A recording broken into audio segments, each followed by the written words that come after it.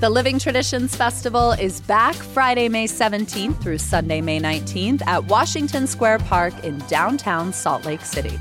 You will find a global food court, live music, performances, art, workshops, bohemian brewery, and stuff for kids. Full disclosure, this is my favorite Salt Lake festival. For details and to see the full program, visit livingtraditionsfestival.com or find them on Instagram and Facebook at SLC Living Trad. The Ogden Music Festival kicks off on Friday, May 31st and is absolutely one of Utah's hidden gems. The fest brings a great weekend lineup to Fort Buenaventura, a 26-acre park that feels wild in the middle of Ogden City. You can camp for the weekend or just drop in for a day. Kids under 16 get in free, and tickets start at $25. See Molly Tuttle and Golden Highway, Las Cafeteras, and so much more at Ogden Music Festival. Tickets at ofoam.org.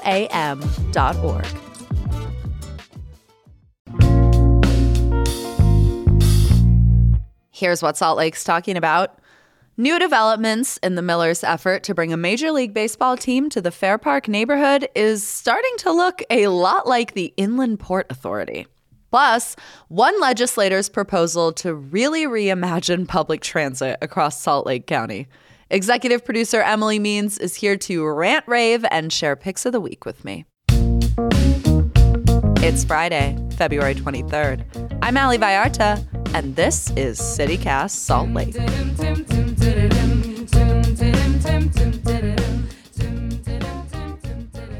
Executive producer Emily Means, good morning. Good morning, host Ali Vallarta. I got an email this morning from Utah Policy written presumably by Holly Richardson. Did you see this headline about horses? No, but it sounds like it was speaking directly to you. Well, the subject line was, and I just got to hand it to her, massaging a horse may no longer require a license. Will legislators vote nay? And Holly! It was one Holly, you queen! Like, part of me was like, I respect this. And then part of me was like, just a reminder that we are all crawling to the end of this legislative session. Like, no one is doing well. Wow. No, I mean, this is the part of the session where legislators themselves get punchy. And you always hear that on the floor during floor debates. They're like, oh, we're a little punchy. And it's like, yeah, we are losing our minds. Can we get this over with? Yeah, I mean, there's nothing in that punch, but okay. Yeah, I get it. That said, we still have a few days left. The legislative session ends on March 1st, at which point lawmakers will announce sign die and stop writing and passing bills that we have to pretend to be lawyers and untangle and understand on this show. And it also means they will stop changing the way that we live our day-to-day lives minute by minute with their big ideas. Let's talk about some of the bills that we are obsessed with this week. Let's. So I am interested in a transit bill. And I just want to say, for anyone who isn't a transit nerd, I will try and explain this in a way that is as interesting as possible. But because I myself am not a public transit nerd. Right. And so this bill is HB 430. It's called Local Government Transportation Amendments. And I have to give a huge shout out to my friend Jeff, who knows a lot about transit, who helped me understand this, because this is a bill that's actually trying to solve a very real problem. And that problem is that growing municipalities in the south part of Salt Lake County need public transit options. Like, most of the growth is happening in the south part of Salt Lake. Think like Harriman, Bluffdale, right? Daybreak area. Though Daybreak, I will say, is like already fairly well served.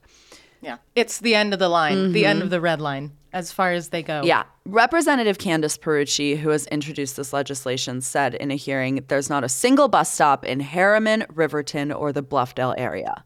That's legit. But here is how she has proposed solving that problem. She's saying, so, therefore, what we want is to stop contributing our tax dollars to the transit pot and getting very little in return for it. So what we would like is to get back the money that we're currently paying to the Utah Transit Authority in transit tax and just be able to use that pot of money as kind of a grant to do whatever we want, to build our own transit system. And the problem with that is that if you look at the Utah Transit Authority's budget, Salt Lake City contributes 30% to Salt Lake County's transit tax revenue, and the communities in the southwest part of the county contribute about 2%. So say the budget for transit is $100 million. That would mean that Salt Lake City gets $30 million to use on transit, and her communities in the South County get $2 million.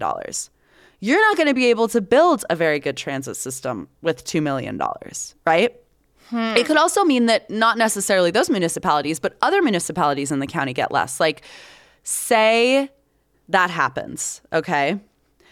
And South Salt Lake gets the percentage they contribute, and that's around 2%, so $2 million.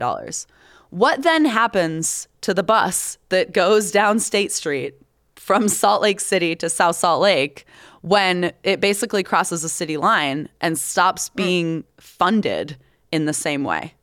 Are there less stops? Does it implode? Yeah. Just disappears. Right. So I think this is really kind of an interesting problem because the great irony of if this bill passes is that it could make transit in Salt Lake City freaking awesome because we would just get so much money. But then if you want to go to Riverton, if you want to go to South Salt Lake, if you would like to ride the ski bus up to Alta, good luck out there. This is so interesting, Allie. Yeah. I mean, has Representative Perucci considered putting more funding into UTA's budget on behalf of the south part of the valley? That's a good question. I don't know. I mean, UTA, for all of their faults, and I was a transit rider for many, many years. I still am, although I live downtown, so I mostly walk. They're pretty good at their jobs, generally. The TRAX train goes from Salt Lake City to Draper on the south end of the valley. Right. And then to West Valley. And it's not just within Salt Lake City. UTA knows what they're doing as a regional transit planner. And they're responding to demand. I mean, we heard the same argument when the ski bus was a nightmare last season. And it feels like things have been quieter on that front this year, though we've had less snow. But the UTA has to prioritize demand. It might feel like the ski bus is highest demand in your community of skiers. But the reality is they do need to prioritize people who are commuting to work day to day over a recreational transit option. Right. And I mean, the idea of a municipal transit authority is not far-fetched, right? We see this in Park City. They have their own, Summit County and Park City both now have their own transit programs. And it's banging. And, so it's not impossible for a city to do this themselves. But I think UTA, again, having this expertise and experience and already having a network built out, it kind of makes more sense in my mind for Harriman and the south end of the valley to just invest more in UTA so that they can expand their routes in that part of the valley. Right. I mean, the front runner is the most expensive thing to operate. So if you get one front runner stop then in your city, that's going to tie up a lot of your budget. That means there's going to be limited bus service to that front runner stop. You're going to end up having a last mile problem, which means you get the front runner stop, but then how do you get people there, right? So, and also urban sprawl, it's kind of a chicken and egg thing because good public transit and well-designed public transit can alleviate some of the headaches of urban sprawl. Traffic jams and commutes and, parents feeling like Uber drivers. But also, it's going to be easier to provide a handful of bus stops in a dense community than to be getting people in these really, really sprawling communities like what Harriman looks like now. I mean, the key takeaway here with this bill is that it relies on a false premise. And the false premise is that the suburbs are subsidizing Salt Lake City's public transit options. And the truth is, when you look at the numbers, that the reverse is actually true. Yeah. And, that's the case with many regional services as well. But this bill made it out of committee. So, I mean, we don't know what's going to happen. It got a little bit of buzz like last week. It could pick up steam or it could fall to the wayside. That's the beauty of the legislative session. Right. Well, and one more thing I'll say about this is actually probably a really good time to be having this conversation because the Olympics, we're planning for the Olympics in 2034. Yep. And a big part of that will be transit and transportation planning. So, maybe this conversation shifts over the next couple of years even. Yeah. I mean, it's also going to be, I imagine, a big piece of some of these development proposals that we're getting in the south part of the county, like Utah City, which has promised to be a walkable city, potentially an NHL stadium in the south part of the county. Like, there's a lot of reasons to want to increase. You will not catch me saying a north-south divide, but like getting people into the south part of the county from the city, if they take the Jazz, I don't know. The city to Burbs divide. The city to Burbs divide. Exactly.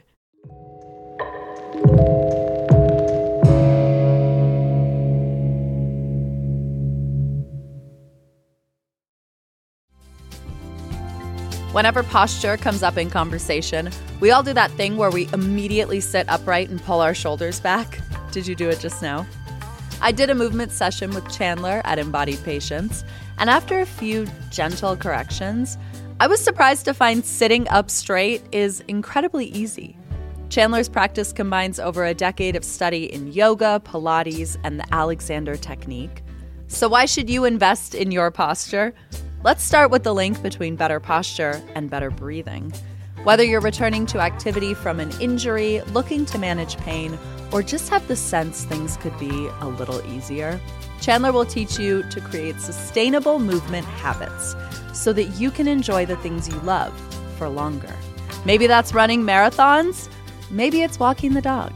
Visit embodiedpatience.com to book a session with Chandler and give yourself the gift of your own attention. Spring is when leases expire, and if you're looking for a new or better apartment situation, here's the scoop at ICO Fort Union. Fort Union is ICO's newest build in Cottonwood Heights off 1300 East and 6720 South. And as they say in real estate, location, location, location. ICO Fort Union puts you 10 minutes from the mouth of Big Cottonwood Canyon and central to all the Fort Union shops and restaurants. But the complex is located on a dead-end street, so you get peace. ICO Fort Union offers studio 1, 2, and 3-bedroom apartment homes, plus these very cool 3-bedroom work-live apartments. So if you're starting something new, you can live above your business space. Amenities include a pet spa, a spin loft, a bike hub, and EV charging stations. And they are signing leases right now. So visit liveatfortunion.com for a tour.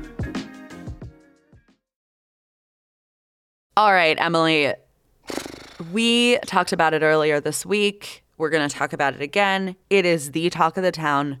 This proposed Major League Baseball stadium on the west side of Salt Lake City in Fairpark, because we got a new bill.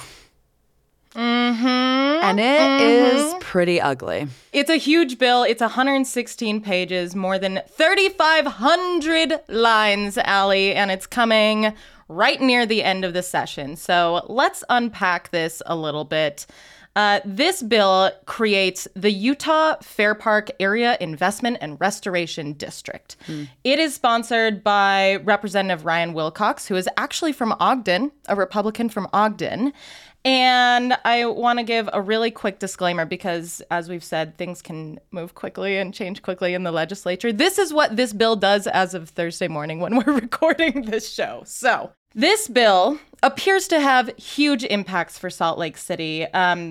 It creates this project area for the development of this sports and entertainment district, which will kind of be centered around this Major League Baseball stadium in the Fairpark neighborhood.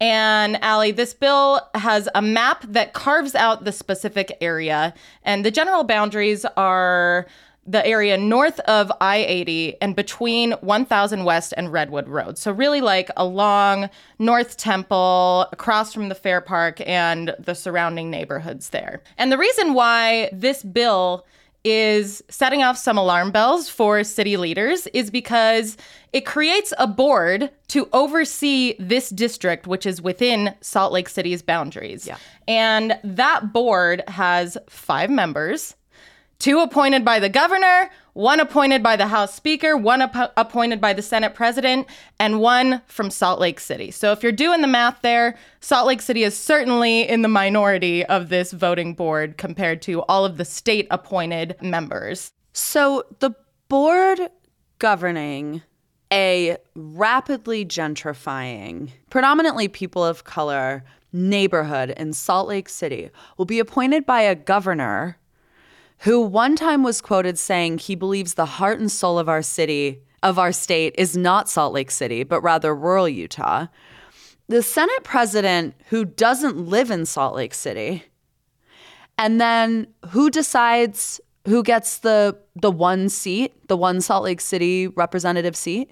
That will be the council member whose district encompasses most of the project area. So that's 1 seat for Salt Lake City on this voting board. And this board can make decisions about levying taxes in this area. It can use property tax revenue to pay for infrastructure and other amenities. It also appears to be able to make land use decisions for this area. And that to me is huge because one of a city's key functions is to make land use decisions for the land within its boundaries. Yeah. So this is a land grab. Allie, this has really given me like inland port vibes, honestly. The inland port is basically where I-15 and I-80 meet each other. Legislators said, this is one of the greatest this is the crossroads of 2 of the biggest interstate systems in the West, which means this is where a lot of cargo is traveling. It's also near our airport where a lot of cargo is traveling. In the same way that ocean ports have port authorities that manage them as economic entities, we should have a port authority that manages this area as an economic entity. And the Port Authority is an unelected board that, at least when it was created, could decide what to do with the land and the tax revenue in that project area. Mm-hmm. And Salt Lake City went to court over it, and we lost in court over it. And yeah, to me, it very much so mirrors what we saw back then. What's so interesting to me about this MLB proposal, and like, of course, the crossfire of conversation about it is very much like, well, this isn't exactly, going to be funded with public tax dollars because it's a bond that will be paid back by increasing hotel taxes and all these things. And like, we've got this mechanism laid out in this bill that says we're going to raise basically taxes on tourists to pay for the stadium. And then that money will pay back the bonds that our state is writing to build this stadium up front. And so like, that's not really taxpayer dollars, whatever. All this crossfire about like the who, what, when, where, why. But the thing about it that's so frustrating to me is more of a zooming out is that this is an intrusive form of urban planning to waltz into a neighborhood, to exercise a land grab, to buy it up and to say, you're getting this, and by the way, you should thank us for it. Like the very fact that Representative Wilcox, who sponsored this bill creating this authority board to govern the stadium, doesn't live in Salt Lake. He's from Ogden. Like, we can't even get a Salt Lake County legislator to run this. It's so indicative of what it's like to be decision-making for a community you're not a part of when you are not even a little bit afraid of the consequences. And you know what this shows to me, Allie, I think those are really astute points. Basically, when the legislature sees an economic opportunity, they're going to jump on it and they're going to insert themselves into the community and, like no matter the cost, because there's money to be made here. There's money to be made for a certain amount of people. There's money to be made for people who can afford to be investing up front in this. There's money to be made for people who have an economic stake. there isn't necessarily money to be made for the everyman. Like, I think we should be constantly questioning whether or not the stadium is a solid economic investment. Because if you do any amount of research on stadium building, there is decades indicating that, like, it's not there, that the output isn't necessarily there. And, like, economists are literally trying to wrap their heads around why state leaders, why legislators in cities across the nation continue to dump money into these sports franchises that continue to not show economic development in return. Like, these economists are doing backflips trying to figure out why we're so gaga for these sports teams, and they can't figure it out. Right. Well, let me tell you some of the response to this bill, Allie. First of all, we mentioned it's really huge, 116 pages, released in the last 10 days of the session. It's a lot to take in. And so much so that I tried to get a quote from Salt Lake City about this. And they said, we're excited about the possibility of Major League Baseball, but we're still trying to figure out all of the impacts this has to us and to our authority. They said it creates immediate concerns about the apparent diversion of tax revenue and land use away from city services. So they're still reviewing the legislation and its impacts. And an important caveat there is also, regardless of whether or not we get this MLB team, does this bill still exercise this kind of authority over the Fairpark neighborhood?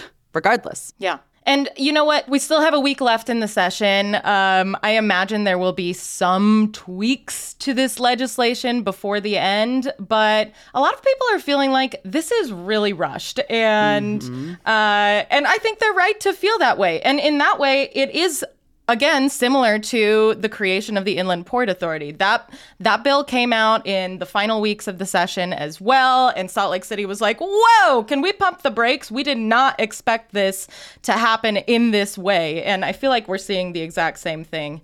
One member of the council did speak out on this, and that is Councilmember Ale Pui. Like we said, the stadium will likely be in his district boundaries. And he said it feels like a slap in the face to so many interactions, so many promises from the Miller Group that this bill was going to be done right. I mean, okay, a billionaire made you a promise and you believed them. I'm so sorry. You feel wronged. It makes me wonder how much control Salt Lake City actually has of this situation, how much they're really at the table with this particular project and with the future of this neighborhood, of this community, Allie. I feel like we are watching a lot of these legislators who represent Salt Lake City fall into the trap of being sweet-talked by the Millers, by Big League Utah, by Ryan Smith, because now what we know is that there's basically going to be a copycat piece of legislation for an NHL team that mimics in many ways this investment for, version 2.0 to get a hockey team. And now, like, Representative Sandra Hollins co-sponsored the bill in support of bringing MLB here. And now her district might undergo this land grab, like 2 days later. Right? One of the things that David Figler, the host of CityCast Las Vegas, told us when we asked him about how Vegas is dealing with becoming a sports enterprise and seeing public funding drained towards stadiums was like, prepare to be sweet-talked and told that your state's different, your city's different, it will work here because. Like, prepare to be culture campaigned heavily and be incredibly skeptical of it. And I continue to be. Well, Allie, hate to burst your bubble again, but, we mentioned the possibility of an NHL arena in the south part of the valley. We've actually got a bill this week sponsored by Senator Dan McKay, who lives in Riverton. And this bill would allow Salt Lake City to create an NHL sports and entertainment district in downtown Salt Lake City. So this bill is actually very different because it puts the decision-making power in Salt Lake City's hands rather than an unelected board's hands for the MLB district. So for now, we don't have time to get into the nuances of the NHL bill, but these two are happening in tandem and, they could dramatically change our city forever. We definitely don't have time to get into that. And as we always say, with the Utah legislature, anything could change. So if it does, we will let you know about it the next time we convene to make this show.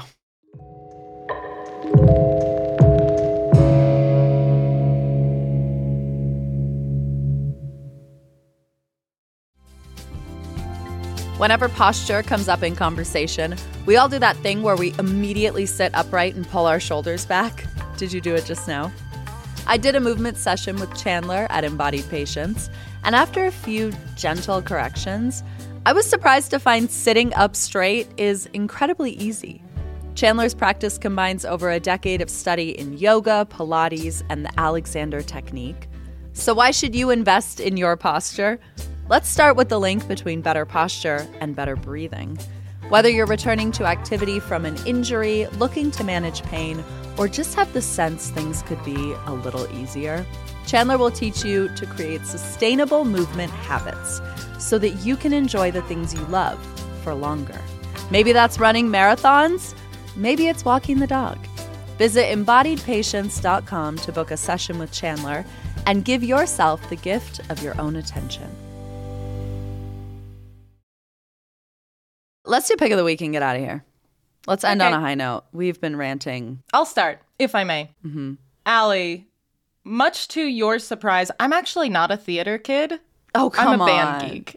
You're not a oh, you are a band geek. Okay, yeah, I can see it. I'm a band geek. But, I always wanted to be a theater kid. And this past weekend, I went to see a play. I saw a play at Salt Lake Acting Company. I have never been. I've lived in Salt Lake for, more than a decade now, and never been to Salt Lake Acting Company. It is a small professional theater company in the Capitol Hill neighborhood, and they very generously comped us tickets to their new play called You Will Get Sick, and it completely wrecked me. And I was so moved. It was funny and sad and clever and tears streaming down my face. Wow, you cried? I think everyone should go see this play. I cried so hard, Allie, and so did producer Ivana Martinez, who saw it with me. And we were just bawling our faces off. So I highly recommend seeing this play. You Will Get Sick is what it's called, and it runs through March 3rd. Support local theater, I guess. Okay, my pick of the week is my absolute favorite building in Salt Lake City. I love it so much that I have a print of it on the wall in my house, and that is the Walker Center. It is 16 stories of pure joy and history for me, and I thought it was really funny. If you open up the Wikipedia article for the Walker Center, it's described as a skyscraper, which I'm like, we're calling 16 stories a skyscraper. It's like, we're just calling everything a skyscraper. Like, it's all relative. But the coolest thing about the Walker Center to me that I think all Salt Lakers are familiar with is the weather tower on the top, which is a 46-foot color-changing pyramid-like weather tower where the words read Walker Center. And I learned something really interesting about it because we've been having a lot of rain recently and like snow, and it's been kind of coming and going. And I feel like I'm constantly staring at the Walker Center and being like, what does the flashing red mean again? Or like, wait, it's blue. Is that good? Now it's solid red. Like, it's giving Mean Girls there's a 30% chance it's already raining, So I looked it up and discovered this little moniker that I think we as Salt Lakers have gotten away from using. And it goes, solid blue, skies are too. Flashing blue, clouds are due. Solid red, rain ahead. Flashing red, snow instead. Okay. I'm never going to remember that. Solid blue, skies are too. Flashing blue, clouds are due. Okay. Solid red, rain ahead. Flashing red, snow instead. Okay. You'll get there. Yeah. Or I'll just lick my finger and put it to the wind to determine what the... Exactly. Or you can do what I've been doing for years, which is when I'm walking or driving past the Walker Center and it is any color, whether solid or blinking, turning to the person next to me and saying, some weather's about to happen. Yep. Yeah. Weather is coming. You're always right that way. Weather is coming. I also learned this interesting thing, which is that for 26 years, the Walker Center did not light up because there was a Salt Lake City ordinance that about the height limit for signage. And it was determined that the Walker Tower was too tall to like be allowed to have a sign on it, basically, and that the blinking lights were kind of a sign. And then in 2008, it joined the National Registry of Historic Places, and the city council and Mayor Ralph Becker were like, all right, let's light it up again. Yeah. So there you go.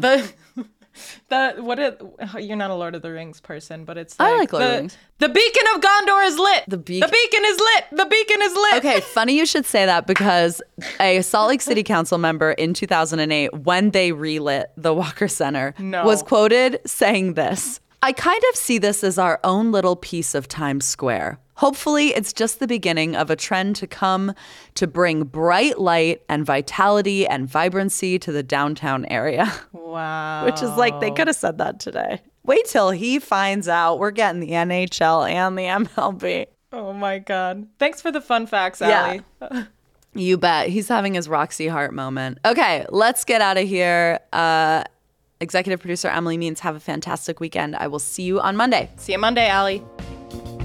That is all for us today here on CityCast Salt Lake. Our executive producer is Emily Means. Our producer is Ivana Martinez. Our newsletter editor is Terina Ria. And our host is me, Ali Vallarta.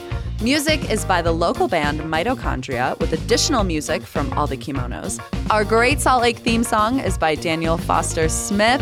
We will be back Monday morning with more from around this city. Have a great weekend.